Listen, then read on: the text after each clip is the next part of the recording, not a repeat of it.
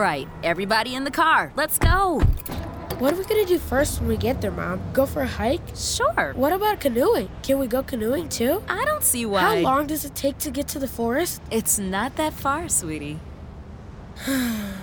Are we there yet? Yep, we're here. Already? It's a short drive from your neighborhood to your naturehood. Visit discovertheforest.org to find a neighborhood park or green space near you. Brought to you by the Ad Council and the U.S. Forest Service. 12 seconds remaining as they drop the puck. Now it's fed to Chipperfield. He lost it, and the Jets get it. It's played to the Oiler line, and the crowd is just deafening here with the noise. It's all over. They rush onto the ice to mob the Avco Cup champion Winnipeg Jets, who have defeated the Edmonton Oilers here tonight by a score of 7-3. It was their fifth final series in the 7-year history of the league, and the third time that they won the cup. Now, the ushers are trying to control the crowd, but they're just pouring over the boards out onto the ice, and it's a real mob scene down around the Winnipeg goal. At the opposite end, it's a little sadder. The Oilers have gone back to regroup, compliment each other, and now they're coming up single file for the traditional post-series handshake if they can get the Jets loose from all of their fans and each other. We're number one. You can't argue with that. Yes, they are. And now the players are shaking hands. The Oilers will go to their dressing room, and the Jets will stay out for the presentation of the Avco Cup. And they will have permanent possession of that cup, having been the last team to win it, as the WHA is now officially no more. Next year, it's all one league, the NHL, with 4 fine teams coming into one of the oldest professional leagues in North America. Welcome to Good Seats Still Available, a curious little podcast devoted to exploring what used to be in professional sports. Here's your host, Tim Hanlon. Holy mackerel, we're back again. How are you, everybody? It is your pal Tim, and it is Good Seats Still Available, our curious little podcast journey each and every week, despite all the odds against it, into our little journey into what used to be in professional sports. That's our niche. That's our little rabbit hole of intrigue. And we're finally skating back into hockey, and we're happy to do so.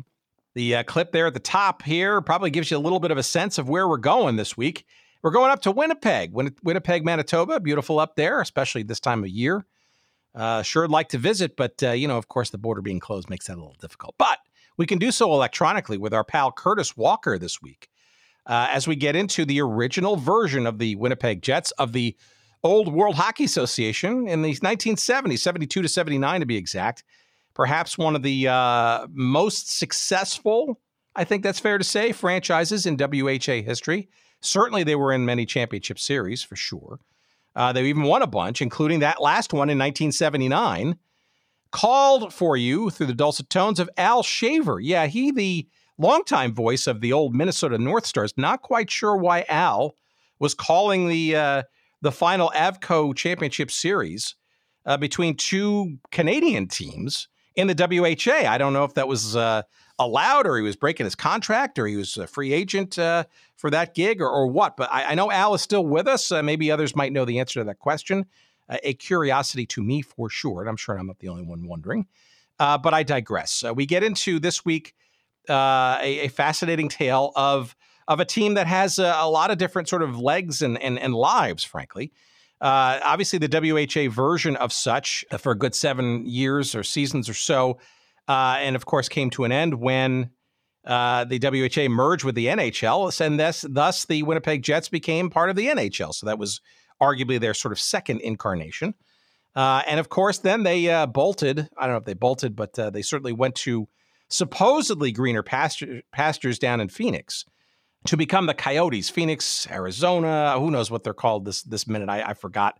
I think they're still under league ownership, so who knows? It might be changing even since. I think they even play in Glendale, which doesn't even make any sense to me. But what do I know about the Phoenix metro area? But in hockey, whatever. It's a long story, but obviously that's where the Jets wound up going. But then to make it even more confusing, as you well know, the Atlanta Thrashers, after they kind of gave up the ghost, and that was a previous conversation we've had with a number of different folks. Our pal Dan Bouchard had a little bit of an involvement there. Certainly some memories of that. And our pal JP Dellacamera, who was the voice of the Thrashers for a couple of years.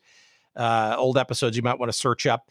Of course, what did they do? They moved to Winnipeg to then inherit the former Jets name and logo to become, I guess you could technically call it the third version of the Winnipeg Jets. But however you want to talk about that story, you can't get away from its origins. And that's the topic at hand this week with our pal Curtis Walker as we go north of the border to talk about the original version of the WHA Winnipeg Jets. Yeah, that's what I'm trying to say. And it's an interesting chat for sure.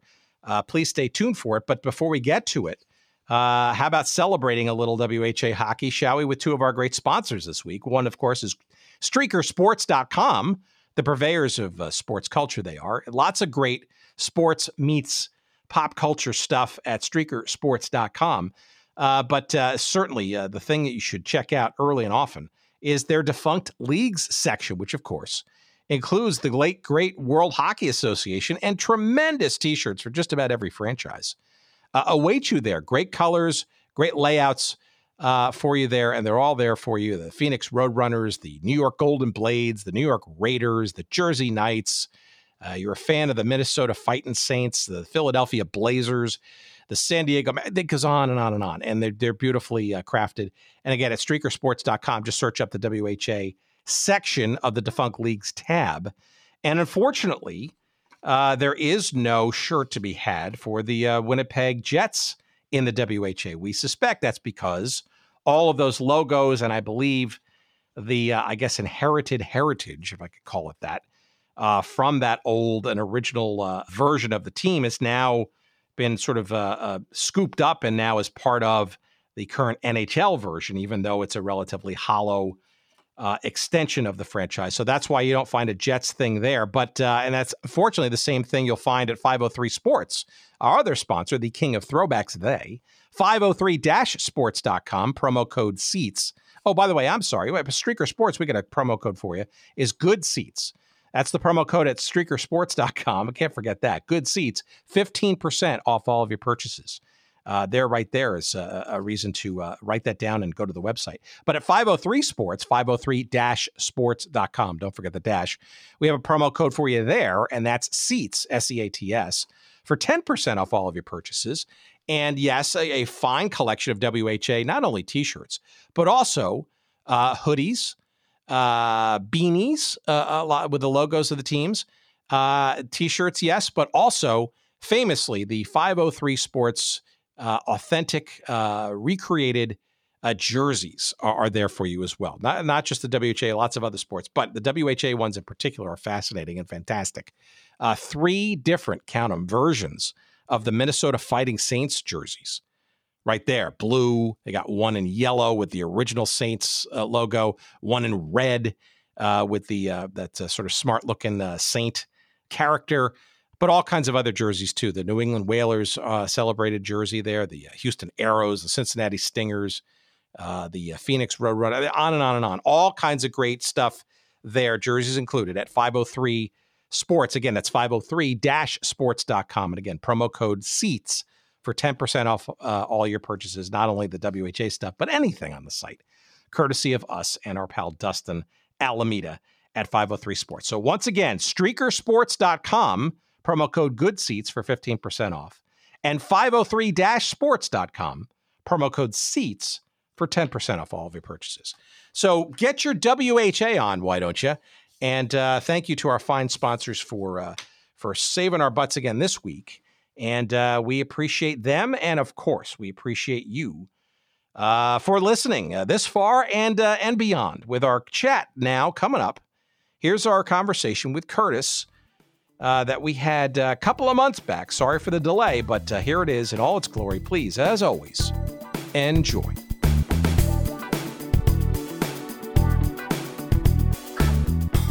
Well, maybe we can kind of sort of center around, and this is sort of maybe sort of an odd way to kind of sort of get into it, but maybe the time when the team was transitioning from the WHA into the NHL, because clearly there are, that's an inflection point of the original Winnipeg Jets. And, this was a team that arguably, or maybe not so arguably, was perhaps one of the, if not the, most successful franchises in all of the WHA. I mean, this was a team that of the 7 seasons that the WHA played, 1, 2, 3, 6, 7, yes, they won 3 and they were in 5 finals, which is a pretty amazing thing.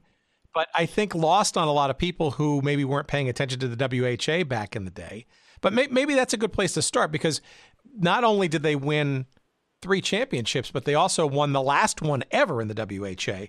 And that's a hell of a way to sort of set yourself up to go into the NHL. Maybe you can give us a sense of sort of maybe the high, I guess, of Winnipeg winning the championship in 78-79 and arguably hitting almost rock bottom literally the next year going into the NHL, when it maybe should have been a little bit more exciting. Yeah. Well, I mean, I think like those first 2 years in the NHL, I think it was obviously a major shock, but I think fans understood because, Winnipeg hockey fans are intelligent. They're not just, it's not a fair weather, they're not fair weather fans. We were angry that the NHL took many of our players, but we understood that it was going to take time to rebuild. But obviously, it was from a team that had won 3 championships, and to a team that in 80-81 only won 9 games all year. But then you get to the third year, 81-82. That to me is one of my favorite seasons of all of the 24 years the Jets played, just because they finished with a 500 record, and not that that's anything to really brag about, but considering that the previous year they only won 9 games, set a NHL record for futility, that is a big deal, and it kind of gave us hope that okay, we're on our way back. Maybe we'll contend. I mean, not that the Jets ever did, but as it's been described to me in the past, you need to sell hope to fans, and I think that year gave us hope. Maybe that's why I look at that year so fondly. But back to your original point about the Jets being one of the most successful franchises in the WHA. What maybe your listeners aren't aware is that twice the team came very close to folding. After the 73-74 season, Ben Hatskin wanted out. He wasn't able to draw very well, even with a star attraction like Bobby Hull, and a community ownership group stepped forward, and it wasn't really the group; it was people in the community that a whole bunch of people chipped in with $25, $50 donations, and they raised enough money to be able to buy the team from Ben Hatskin. That fund that kept the Jets going through the midway through 77-78 season, and then they ran out of money, and only then did a private ownership group led by Michael Gubati and Barry Shenkarow, and also Bobby Hull, step forward to save the team, and ultimately got them in the NHL. So in many respects, this became kind of I will say a labor of love, but certainly a community-spirited kind of thing pretty early on in the WHA, which arguably was financially wobbly from the beginning, right? I don't think that was unique to Winnipeg. No. Issues, right? Yeah. I mean, the league was, it was stable, quote unquote, but yeah, it took a lot of faith for people to pony up cash for a league that it only had 2 seasons behind it. Winnipeg Jets hockey didn't become a hot ticket really until after that season, is when and that's when the Jets brought all the Swedish players over and a couple from Finland. That's when things got became an exciting product, and that's when fans started turning out more.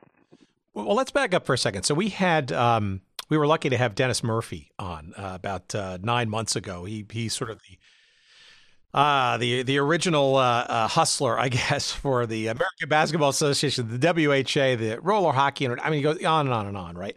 And one of the questions I pointedly asked him, and maybe this is sort of a way to kind of circle around the origins of the franchise in Winnipeg in the first place, is he was, unabashedly, agreeable to the notion, the proposition that, a lot of what he was trying to do was basically sell franchises, right? I mean, arguably, finding people with money, or at least people who said they had money, the chambers of commerce in the various cities helping him find such people. But there was a point at which, I don't think he particularly cared about, how each of the teams were sort of firmly running versus them at least having a franchise and being able to pay the rent and give other teams a place to come and play and expand the league franchise fee wise. So I guess the general question is, why Winnipeg, would you say? I know you were living there at the time, but in 1971, Winnipeg, not sort of the largest metropolis bereft of pro hockey that the WHA could have gone to. Certainly other cities in Canada, arguably bigger than Winnipeg. So why would you say Winnipeg was one of the original franchises based on your research? Well, I mean, Winnipeg had, at the time, had an arena that was, aside from Toronto, Montreal, Vancouver, it was the largest arena. They didn't have new buildings yet in Calgary or Edmonton. Still a good sizable market.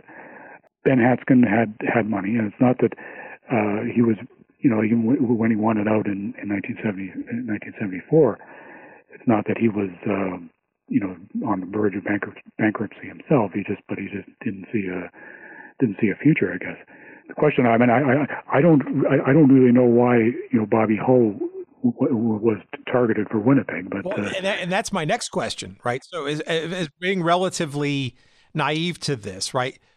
Where and how does Bobby Hull wind up in Winnipeg of all the franchises in the WHA getting off the ground? Yeah, I mean, yeah, and kudos, but that's a question I don't know either. I don't have an answer for you.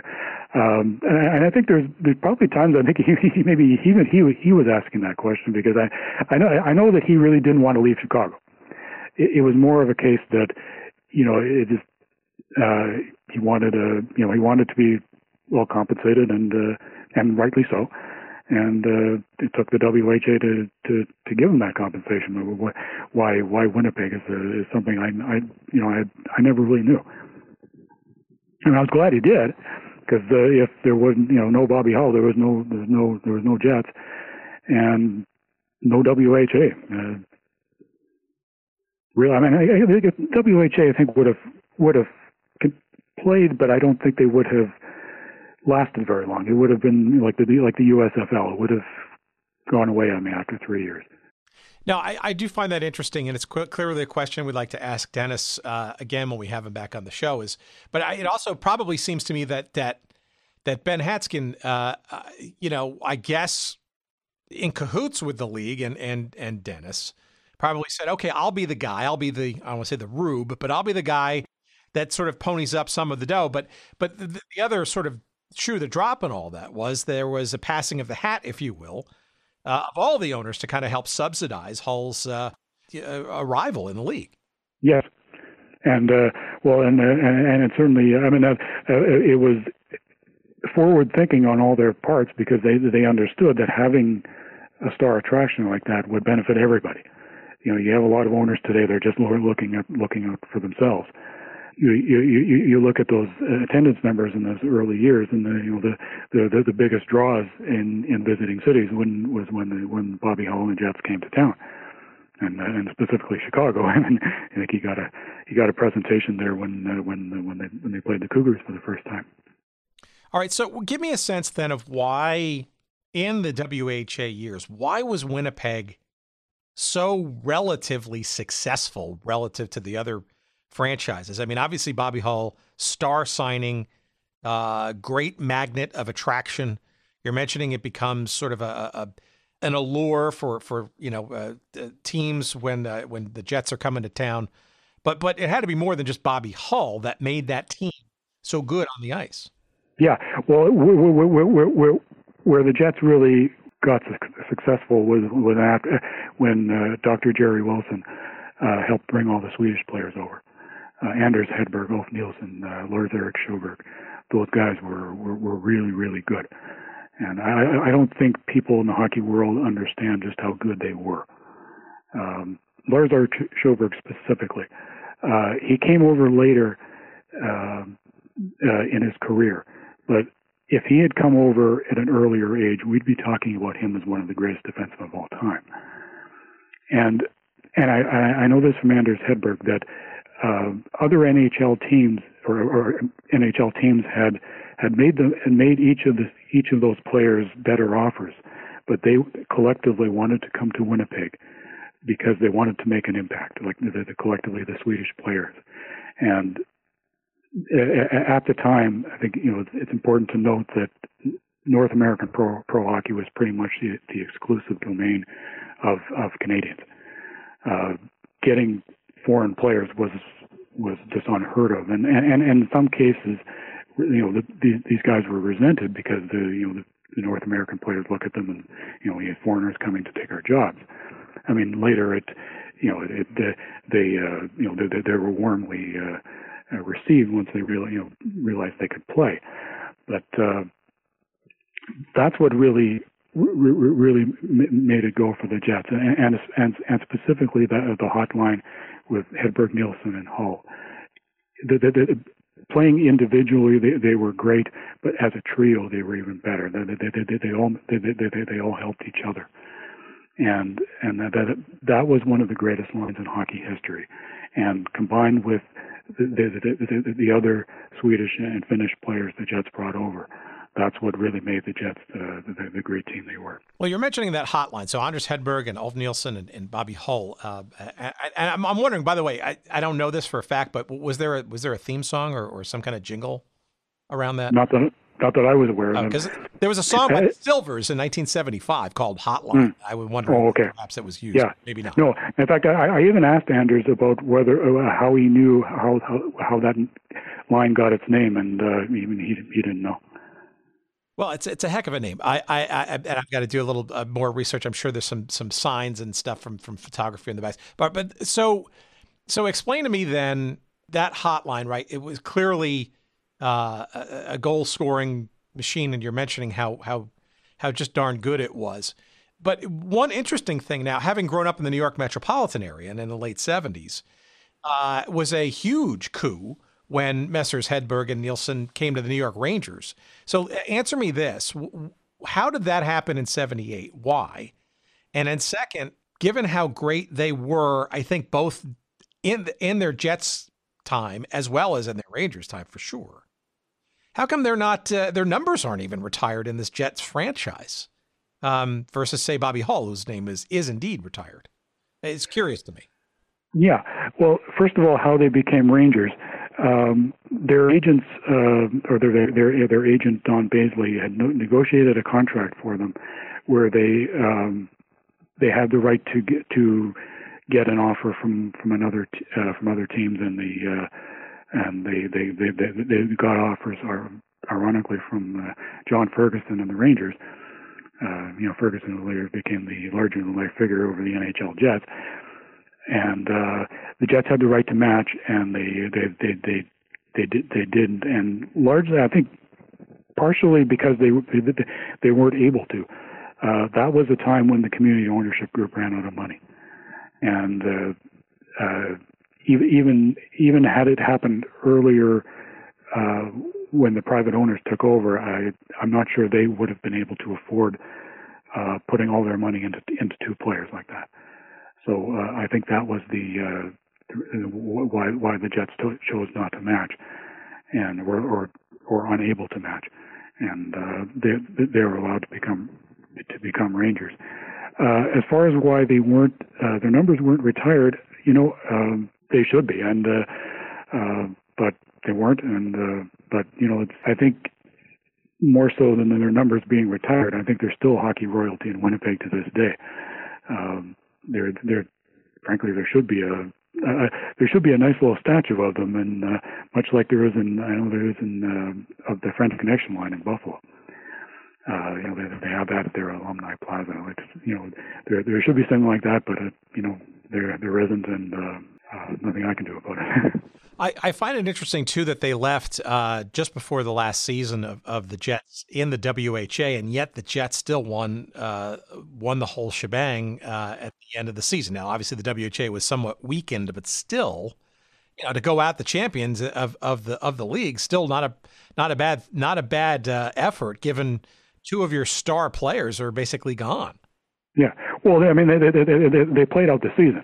It wasn't that they didn't leave for the Rangers in mid-season, and they were negotiating mid-season, and but they still gave it their all for the rest of the year, and went out in style. So, give me a sense then of how guys like Hedberg and Nielsen were found in the first place. You were mentioning the good doctor sort of finding it. So, where and why and how was sort of that process put into place? What made the Jets unique in finding that talent? I mean, it couldn't have been unobvious to other teams in the NHL and the WHA that there were the good players in Sweden and Europe and other places. Well, I think it was they were kind of hidden because Dr. Wilson had known Hedberg and Nielsen, and he was from Winnipeg, and he was studying over there. And that's how we found those guys. And as I mentioned, the players from Sweden weren't really highly regarded. They were just the only times you ever see these guys is in these international tournaments. But it wasn't bringing them across en masse was not really on anybody's radar. It was and it probably wouldn't have happened for a long time if it wasn't for the WHA. And I think you always get that with when there's another league that needs talent, they're willing to explore unconventional routes that an established league wouldn't. Tell me about the fans in the WHA years. I know this is sort of relatively, you came in sort of later into their WHA life, but give me a sense. You sort of hinted at it before. I mean, sort of rallying around the team when financial issues sort of reared their head. But it also feels to me that Winnipeg was a smaller community, I guess, relative to the other major cities, big cities in the NHL and maybe even the other WHA cities. So maybe you can explain a little bit of the bond, and maybe this carried over into the NHL's years too, between the fans and this team. Like how did that sort of bond kind of grow? Because it seems like it was relatively special, no? It was, and we always felt like, and in fact, even on my website, that's why I used the moniker when it was our team. I think really, there was an article in the game program called the People's Team, and we didn't think of it as someone else's. It was almost like they're like our sons. I mean, I'll even use the analogy from a junior team here in St. Catharines where I live. The players are almost seen.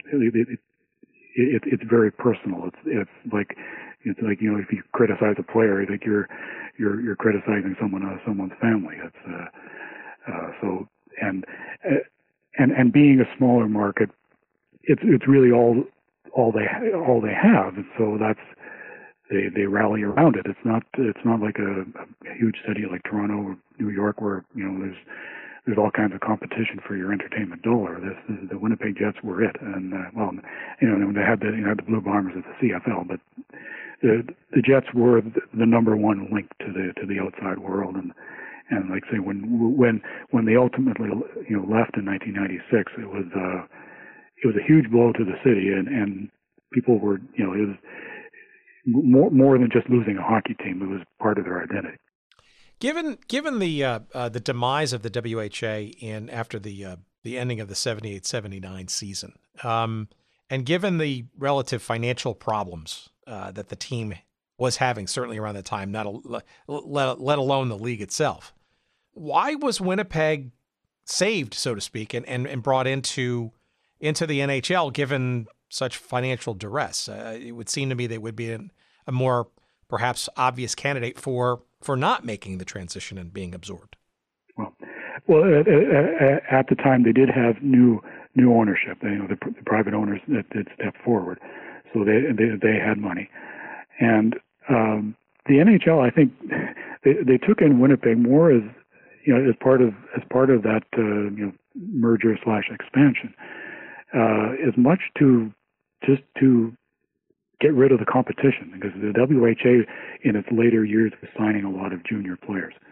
And I've made the observation in the past that I think the NHL valued the young players on the Birmingham Bulls more than they valued Winnipeg as a market.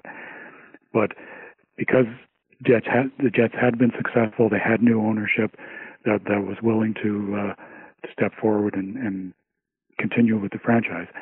That's why they were included as part of the group.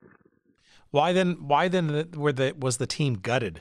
And this happened to other WHA franchises as well as they went to the NHL. Why was that the process versus trying to keep some of those newer franchises relatively strong and expansionary? Yeah, well, the NHL to this day holds a grudge, and as part of the condition of being granted a franchise, the NHL teams were granted the ability to grab players off WHA rosters who they had drafted or otherwise had rights to. So the Jets and the other three incoming teams from the WHA had their rosters pretty much gutted, and they were given an expansion draft to stock their rosters, but the NHL extracted its pound of flesh. The only thing that the NHL or the incoming WHA teams were allowed to only protect 2 skaters and 2 goaltenders. Like for Edmonton, for example, they had Wayne Gretzky, and they used one of their selections on him. The Jets got Scott Campbell and Morris Lukowich, and then then that's why they had such poor teams in their first 2 years. So is this more retribution then from the NHL's perspective than it was sort of embracing these new franchises? Oh, absolutely. and in fact, I'll tell you a little story that even from 2011, I was invited to a screening of a French language documentary in the WHA, and I talked to the producer at length, and I had seen the documentary before this public event, and I asked him why they did not talk to Bobby Hull. And he said, we contacted Bobby. He was more than happy to talk to us, but he was still on the Blackhawks payroll because he was a team ambassador. So he said, I'm happy to talk to you. Just go clear it with the Blackhawks, and we'll set up a time. And they contacted the Blackhawks, and they want to talk to Bobby about the WHA years, and they were told in no uncertain terms, no. And this is after Bill Wirtz had passed away. So this grudge from the Chicago Blackhawks has spanned generations. And that's fascinating to me. And I we've delved a little bit into the WHA. I mean, we talked to Howard Baldwin a number of months ago, the old New England Whalers franchise, obviously earlier sort of in the WHA process as years went on. But to me, it's fascinating sort of how that grudge can sort of continue, even into some modern time. But I also think it's reflective, I guess, of a bitter time. I mean, we've had a lot of discussion around the great expansion in the late 60s, early 70s, and frankly how the NHL kind of lost its mind a little bit after having gone from 6 franchises almost overnight to 12, and then sort of dripping out two more just about each and every year through the early part of the 70s, right? Not necessarily well done, right? Oakland Seals and Atlanta Flames and the New York Islanders, which were terrible for a number of years. I mean, it feels to me that the WHA maybe in hindsight, frankly, maybe kicked the NHL in the butt a little bit to kind of maybe get going with it, and that seems like it's odd remembrance and or thanks, so to speak, for the NHL when you think about it in modern times today. Yes, I think the NHL was definitely in sort of reactionary mode. They wanted to keep the WHA at a certain markets, and that was it was very much a bitter war during that time. It's also noteworthy though that once they settled their because the WHA filed an antitrust suit against the NHL, and the matter was ultimately settled. But the two leagues did actually play exhibition games against each other. Some of the established teams didn't want anything to do with it, but there were still some interesting games there. And it is interesting to note that the Jets' first game against an NHL team was the Atlanta Flames, and of course the Atlanta Thrashers would later move to Winnipeg. When did those NHL WHA games happen? It was probably later in the WHA's life, no? 74. That's when it started. So it wasn't too late. Okay, well, no. I think it was the third or fourth year. Okay, so that to me in and of itself is interesting, and maybe through the lens of the Jets, you can maybe give our audience a little background, because this is a curiosity to me. Why would the NHL even agree to that, given that would basically give instant legitimacy to the WHA by agreeing to meet them in this challenge? Yeah, well, it was all part of the antitrust settlement. It was all agreed with the lawyers and things like that. I mean, I think I mentioned that there was even a possibility discussed of even interleague play and a potential world championship series at some later date. I mean, it obviously never happened, but that all came about with the antitrust settlement.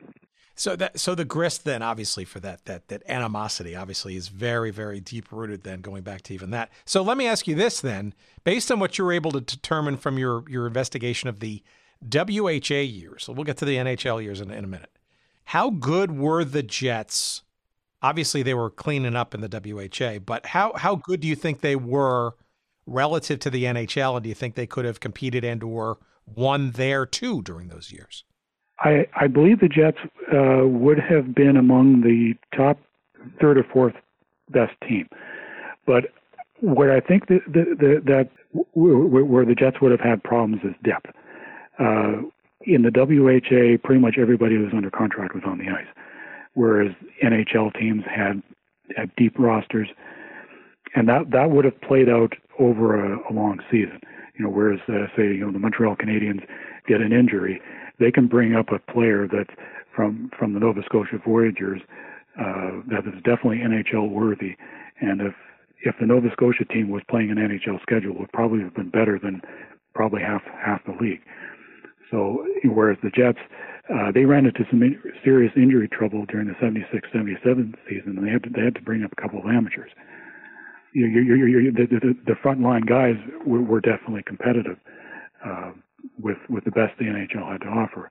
It's when you get to the lower part of the roster that I think it would have shown itself over a long season. Well, before we get into the transition into the NHL, are there any sort of players or events that maybe stand out in your mind as you've actually created the definitive day-by-day history timeline of this franchise during the WHA years? Are there any sort of events or people that we haven't talked about yet that kind of stood out or stand out still in your mind around the WHA version of the Jets that maybe some of our fans might not sort of be aware of, or perhaps just got lost in the shuffle of time? I can't say that there was any specific event other than, obviously the championships. And probably just answer it this way, is that much more of a wide open style of play than what you had in the NHL. And, and obviously the Swedish and the Finnish players played a big role in that. That's what separated it from the NHL and made it special. And, being a young child at the time, I don't think I appreciated it. But I think looking back, that's what made it special. And that in that era, things were more personal too. I think, you don't see players sort of at arm's length from fans. You could, we had low glass. You could even reach over. And I remember being with some schoolmates. And during the warm up, we'd lean over the glass, and players would sign autographs for us during the warm up, and it was a much different time. And I understand why players are more guarded today. They were regular guys, and that changed over the years. And I think all that just made it stand out more. Tell me too about the. I'm guessing that they won in '78 against the Soviet national team as well, right? Which was kind of a big deal, I think, but lost on a lot of people. I mean, both the WHA, I don't know if the NHL did too, but the Soviet team, when they came on a number of occasions, that was kind of a big deal. It was kind of like rallying the troops, and it was almost spy versus spy in terms of it was pre-Olympics, if you will, in terms of animosity and how seriously that the people took that competition. So the Jets winning that was certainly a big deal in '78, I guess. Oh yeah, well, and let's not forget. I mean, this is an all-star team of a major hockey power.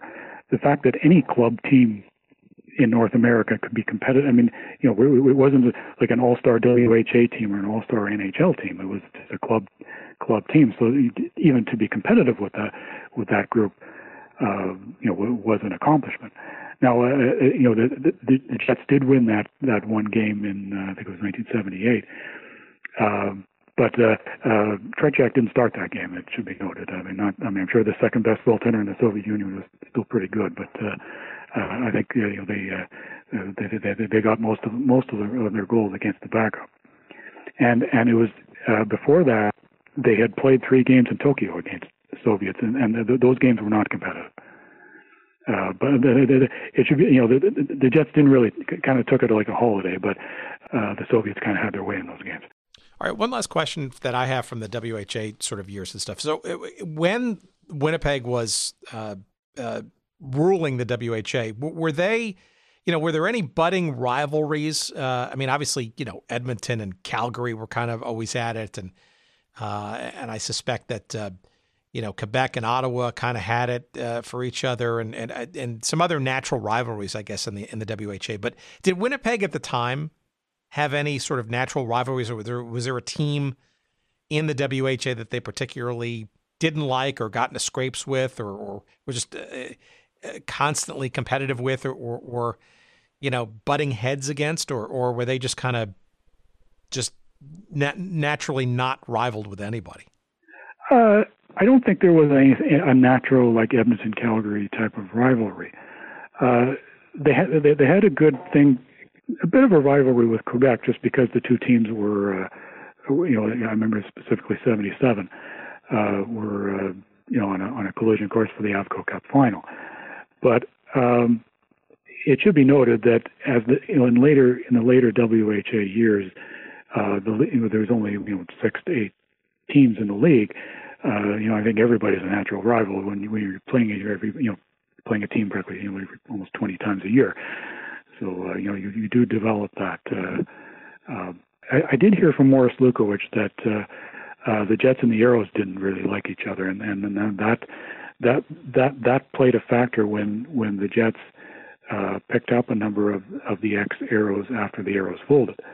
The mix of those two teams was not was anything but harmonious, and it took till late in the year before they really started to win. All right, well, let's go into the transition then from the 79 champion, World Hockey Association champion, the last ever WHA champion, Avco Cup winning and owning, I guess, for time memoriam, Winnipeg Jets, into the 79-80 NHL season. Maybe you could give our audience a sense of sort of, was it known, or was it essentially understood that the Jets were going to make the transition? And if so, what was that transition like, say, from the final game through the beginning of the NHL season? It must have been an interesting summer/off season for a team not knowing kind of what they were maybe getting into, or maybe they did. I don't know. Well, I think from a fan's, a young perspective as a young fan, I was hoping for better, but I think John Ferguson understood that they really weren't going to win. I think it was just more of, in that first year, it was the opportunity to see some new teams. Because, like say that, in the last year, the WHA was, Birmingham Bulls almost every second night. Finally, you get to see some, NHL teams that you watching on TV all these years, and then they're part of a 21-team league instead of being part of a 6-team league, or 6 or 7 teams. And so that was the big thing. But as far as the players, well, it's the Jets really did keep a few of their own players, but it was a real ragtag bunch. And Coach Tom McVie he always said that he thinks that 79-80 season, that was his best coaching job, that he was able to get 20 wins out of that group. Well, how much, though, of it was the manner in which they were defined in terms of their divisions, right? Because it seems that obviously the first couple of years, even 80-81, the next season, 9 wins out of 80 games. That's clearly a huge come down from championship years just 2 years prior. But I get the sense that, especially in the bulk of the 80s, the divisional alignment, the Smythe division, I guess they were in the Norris for 1 year, but in the Smythe, they were constantly butting up against the Oilers and the Flames, right? It almost seemed like they couldn't even get out of their own sort of, say Canadian geography to get into, playoff contention with some of the other teams in the league. So it almost seems like that was almost predestined or preordained that they were going to kind of just bow out to those now, I guess, geographic rivals. Well, during that era, it was almost like 4 different leagues, because you played every your division rivals either 7 or 8 times per season, and the rest of the league you only played each opponent 3 times. But you touch on Kent getting past Edmonton and Calgary, and that's a bit of an urban legend. The Jets' biggest problem during those years were the Winnipeg Jets. That is a team that John Ferguson was the general manager for 9 full years and produced 2 winning seasons. It's not the Oilers' fault. It's not Calgary's fault. It's the Jets' fault that they weren't able to advance any further. They had a tough enough time with the lower teams in the division, with Vancouver and LA. And I'll quote one memorable stretch in their schedule late in the 82-83 season. They were sort of humming along. They had a real opportunity to make a good run at second place Calgary. And they had 3 games on their schedule with Vancouver. Vancouver was a team that had, I think they went 17 years in a row without a winning season. They weren't very good. And they had Stan Smeel, Thomas Grudine, and a bunch of muckers and grinders. Any team that fancied itself as a would-be contender should have had no problems with them. And instead of burying Vancouver and making a good run at Calgary, where they would be able to avoid Edmonton in the first round, and it should be noted that Calgary was just as mediocre as the Jets at that point, they lost all 3 games to Vancouver. And had they even as much as tied one of those games, they would have avoided Edmonton in the first round. And the same thing happened the following year. So, I hear this a lot about the Jets always being held back by the Oilers, but in reality, they were held back by the Jets. Well, no, that's an interesting way to put it, for sure. And it also, though, speaks to, frankly, how tough it is, in today's modern terminology, to be an expansion, quote unquote, franchise in a big league. Although today it's a little easier. There are a lot of easier ways to sort of circumvent. Money can sort of solve a lot of problems, right?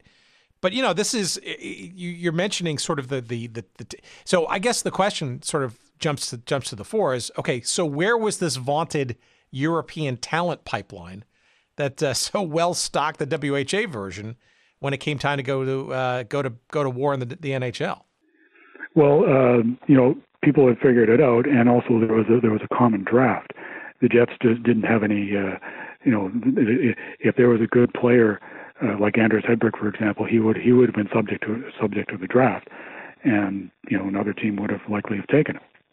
So the Jets that's why the European talent pool kind of dried up, and of course John Ferguson had his own ideas too. He was hired in the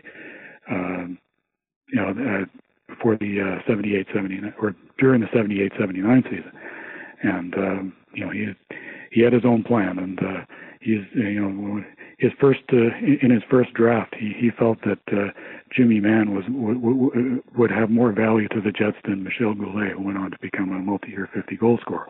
And just to go back to your previous question about the Oilers. One of the things that always that rankles me, and someone that lived had season tickets during that era, the Jets fought like hell to beat Calgary, and then rolled over for Edmonton. It's as if their beating Calgary was their Stanley Cup, and when they played Edmonton, it was just nothing more than an exaggerated pillow fight. They lost 16 straight playoff games to the Oilers. Now, I know the Oilers are better, but anyone who watches NHL today knows how competitive these playoff games are.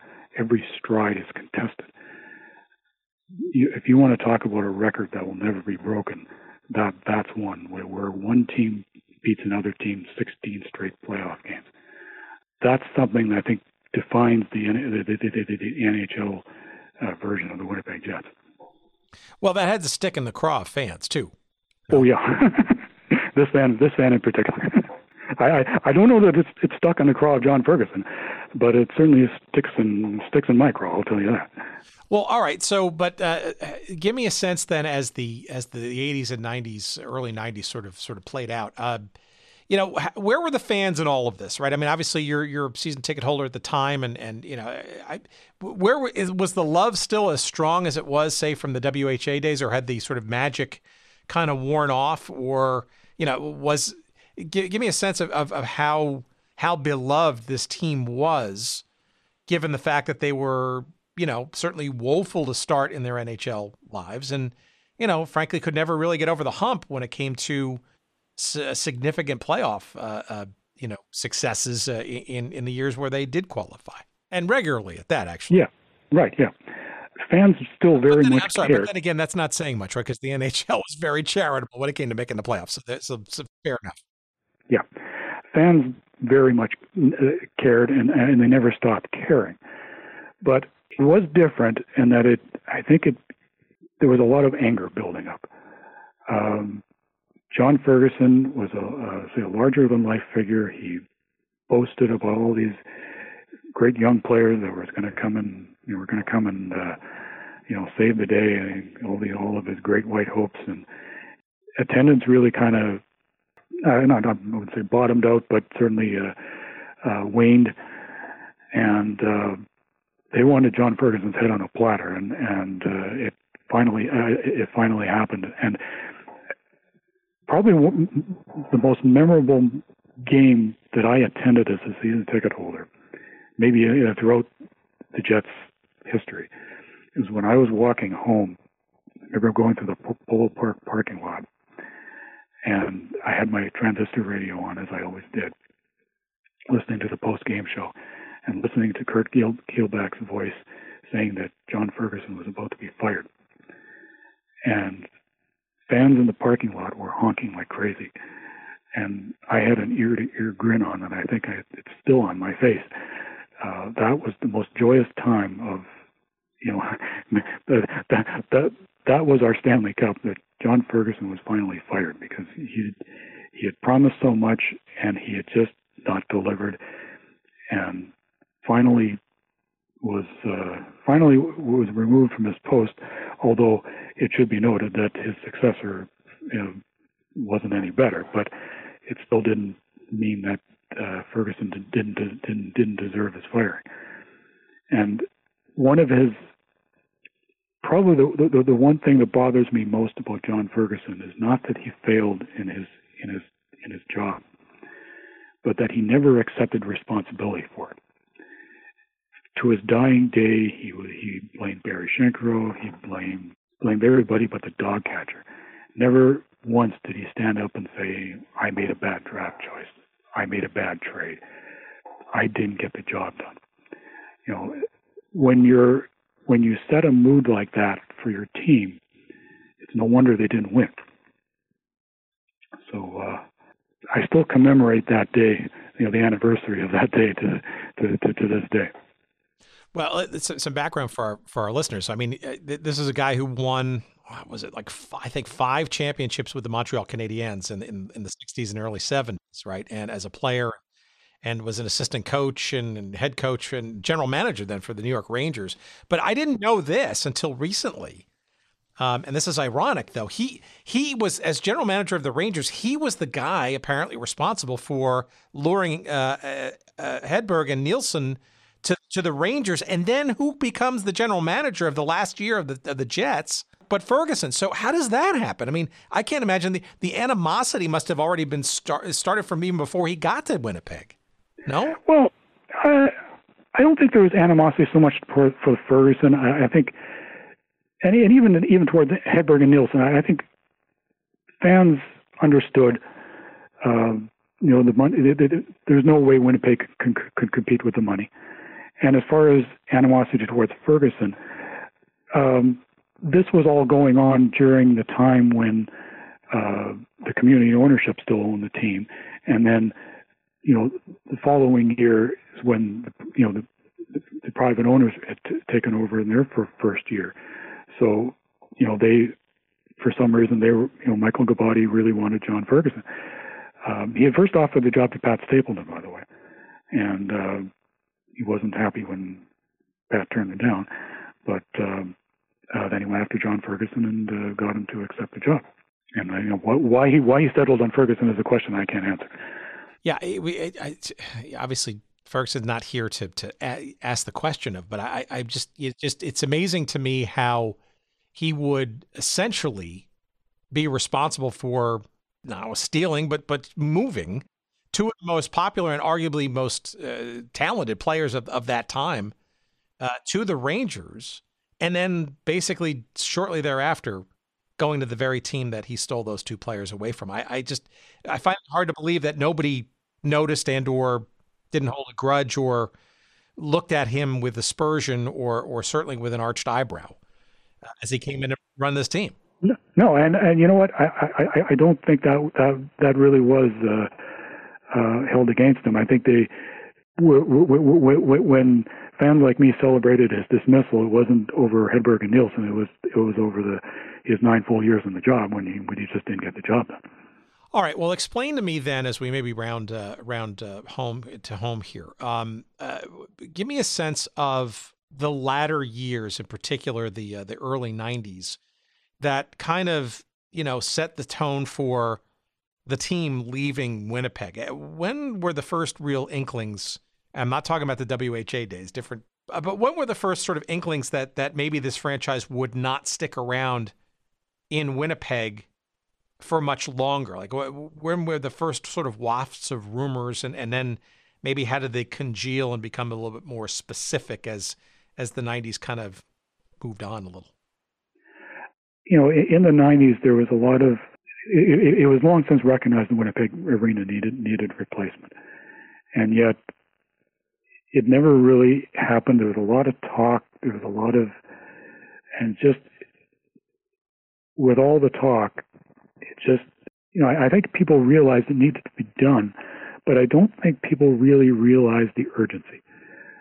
Maybe the ownership did, but I mean, like for me, when I heard that they might be leaving, that came as a grave shock. I really didn't appreciate it. I mean, I knew that there was difficulty, but the concept that the Jets would leave Winnipeg was just not on the radar at all. And maybe that's why an arena wasn't built, because I don't think the powers that be really understood it. And I mean, they did and they didn't.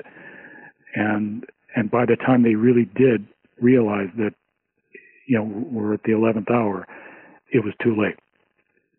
And I think it's also to be noted that I think the lockout of '95 played a factor in that they didn't. It was widely believed that Gary Bettman sold out the small markets. They were hoping for a better economic system for a small market team like Winnipeg, which didn't happen until later on when they finally got a salary cap. And I think as hard as it was to admit at the time, and that Winnipeg just isn't capable of supporting big league hockey the way it once was, because the costs have just gotten too rich for a small market. I mean, even today, there's a team there, but just because basically the government bought the franchise for private owners, and the government built an arena, and the government built the practice facility. It's not a great revival of the city with private money going in. It's all just taxpayer funded, and it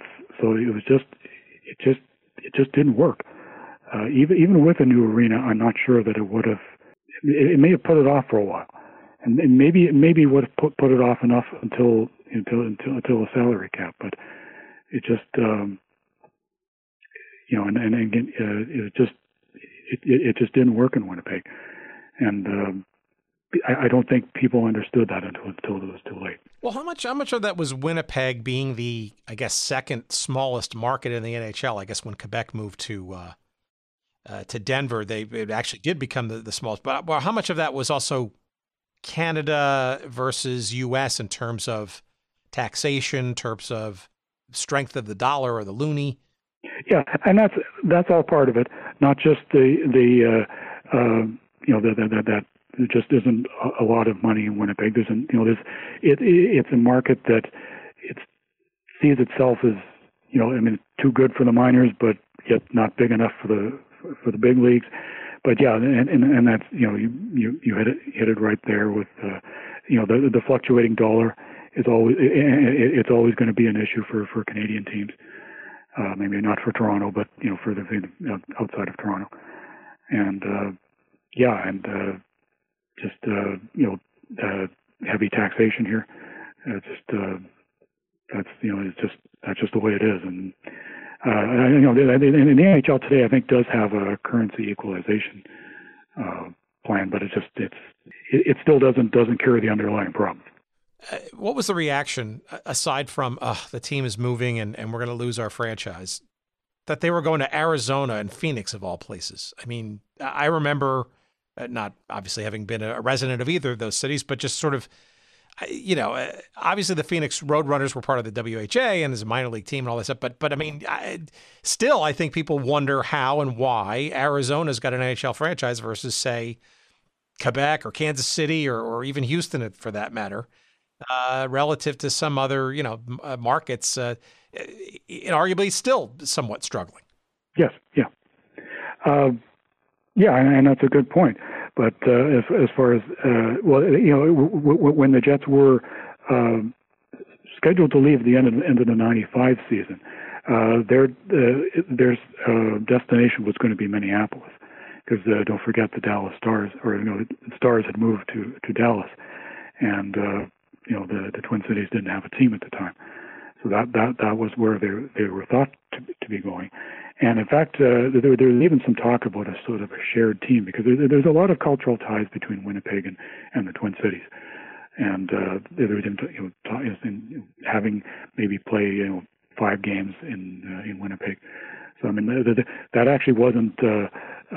They were actually kind of hoping for that, but then it was only during the '95-'96 season that Phoenix was the destination, because things fell through in Minneapolis. But to your point about having all these teams in small in these southern cities that aren't drawing well, it's a valid point to this day, but. To that, I would say, well, but it's privately funded. People in Winnipeg, look at crowds in Florida with disdain, but their own team is is taxpayer funded, and if it wasn't for the government, they wouldn't have a team either. So that would be my reaction. All right. Well, let me ask you this sort of one last question, and I'll let you expound a little bit on it. So, and I'm always fascinated with teams that have been relocated or re-domiciled or rebooted, so to speak. And Winnipeg is certainly one of those situations, right? So it's a two-pronged question, and feel free to answer it any way you want. But number one is the treatment of the history of the WHA and original NHL version of the Jets. Where does that live now that the reincarnated Winnipeg Jets, formerly the Atlanta Thrashers, for another conversation, hopefully, are now domiciled in Winnipeg, right? Where does that history officially and or unofficially live? Is it in Phoenix? Is it in Winnipeg? Do people not care? Obviously, the logos and a lot of the imagery and all that kind of stuff from the original Jets franchise seems to have come back, but that doesn't replace or bring with it the history of the original franchise, or does it? No, officially the records of the NHL franchise belongs with the Arizona Coyotes. That's the relocated franchise. The WHA years. I don't even know if the Coyotes even recognize it.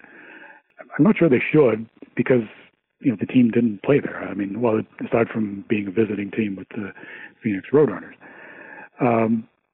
The current team in Winnipeg does play has embraced the history in recent years, but not in a big way. And I'm just as happy about that too. I don't like that was the Winnipeg Jets, and the current team is they need to go their own way. And I'd like to see that both the WHA and the NHL Jets kind of have its own little niche in the dustbin of history. Yeah, that said, though, both Arizona and the new Jets, right? There's a convenient adjunct there, right? You had many championship seasons in the WHA, the winning tradition, and arguably the roots of top tier pro hockey in the city of Winnipeg, right? And to not, somehow bow reverently or occasionally remember or throwback jersey or something, even to those, somewhat ragtag yet successful WHA years. It just seems like that gets lost. I mean, we talked about this with a couple of folks on the old the Minnesota North Stars and the Wild that has inherited some of that, and some of the diaspora has gone to the Sharks and the Dallas Star. I mean, it gets a little convoluted, and you can get really historic and anthropological about it. But regardless of where it gets domiciled, or I'm talking to a fan, right, who kind of got hooked on the latter years of the WHA, right? I'm sure there's a generation or two that remembers the original franchise and maybe wants to kind of graft a little bit of that, especially with the logo, into the new one. I guess I'm just wondering, and it's probably not answerable, what happens to that history, and is it, obviously it's a little crusade on this little show, but it's also not. It happened, right? And it can be embraced by some legacies, plural, that exist today, I think.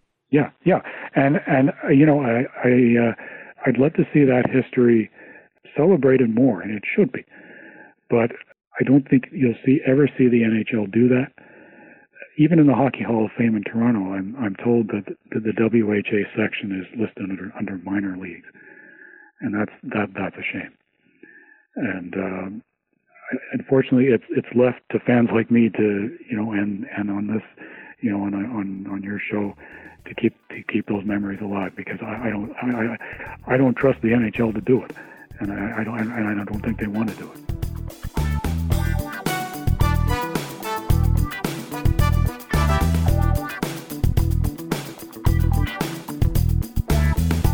All right, let's see now. The website you want to visit early and often is CurtisWalker.com. That's Curtis with a C, C-U-R-T-I-S, Walker, CurtisWalker.com. That is the place to find all of the goodies that we talked about and more, including the Winnipeg Jets Memorial Site. If you want to obsess about the WHA years of the Winnipeg Jets, there's the site there. The WHA database, which we alluded to, now separated, at least for the time being, from the original WHA Hall of Fame from our old pal Tim Gasson, who obviously recently passed. We'll hope that his legacy will live on in the reheating of that website. Lord knows how much time and effort and blood, sweat, and tears he put into that effort, and hopefully with Curtis's help and others, we'll see the light of that again. But at least the database is up and running, and if you want to obsess about just about any game that transpired in the WHA, that is the place to go. You'll find that off of his website. You'll find memories about the IHL years of the Manitoba Fightin' Moose, as well as, interestingly, the handcrafted USFL database that Curtis has put together. That off of his fandom, strangely, which we never really found out why exactly, of the USFL's New Jersey Generals. No real Canadian attachment there, but perhaps a conversation for yet another discussion. Books, yes, books aplenty found there too. Not only will you find all of these books and the links of such from our website at goodseatsstillavailable.com, just search up this episode number 177, but if you go to curtiswalker.com, you'll find all of the books and more.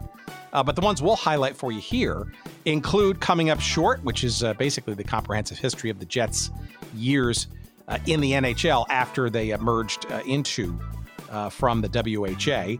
The Complete Winnipeg Jets Statistical Register, hard to say, but lovely to read, which is the comprehensive and complete stats stuff of the Jets franchise. How about the Winnipeg Jets Day by Day? Yes, the entire WHA version of the Jets in a day-by-day fashion, exhaustive and detailed. That book is available as well. Let's see, the Manitoba Moose, again, of the IHL, A View from Section 26 is the name of that book. Broken Wings, The Sordid History of the NHL's Atlanta Thrashers, which was the predecessor to the current version of the Winnipeg Jets. So that's also available there. And interestingly as well, and perhaps a topic for another chat, Fallen Generals, the history of the USFL's quote-unquote glamour team. And Lord knows there's lots of interesting stories and hijinks from that too. Again, all that's on Curtis's website, again, at curtiswalker.com. Our website, again, is goodseatsstillavailable.com. All of our old episodes are there for you. Download them, share them, stream them, do whatever you want.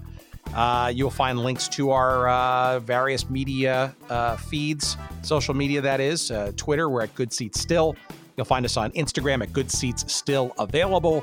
You will find us on Facebook as well. There's a page devoted to us there. You can also send us email if you'd like from the website or directly at hello at goodseatsstillavailable.com. Hello at goodseatsstillavailable.com. And yes, if you want our email newsletter that we send out each and every week, usually a few hours before we kind of drop the episode, a little advanced warning for those in the know, you can find a link on the website there to subscribe to that as well. One last bit of housekeeping. We want to say thank you to our pal Jerry Payne, who endured said Atlanta Thrashers, as well as a little bit of the Atlanta Flames. Remember them? We've talked about them on some previous episodes. And alas, no pro hockey at the NHL level in Atlanta these days, but perhaps again someday.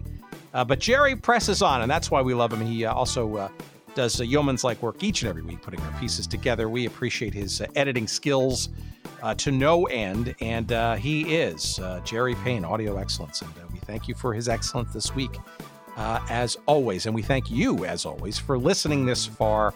We appreciate those proverbial cards and letters. Please stay safe. Please stay healthy. Please come back for next week. Who knows what we'll be talking about, but we expect to hear you or see you or whatever you. Just come back, will you? And look forward to seeing you then. Until then, please take care and bye.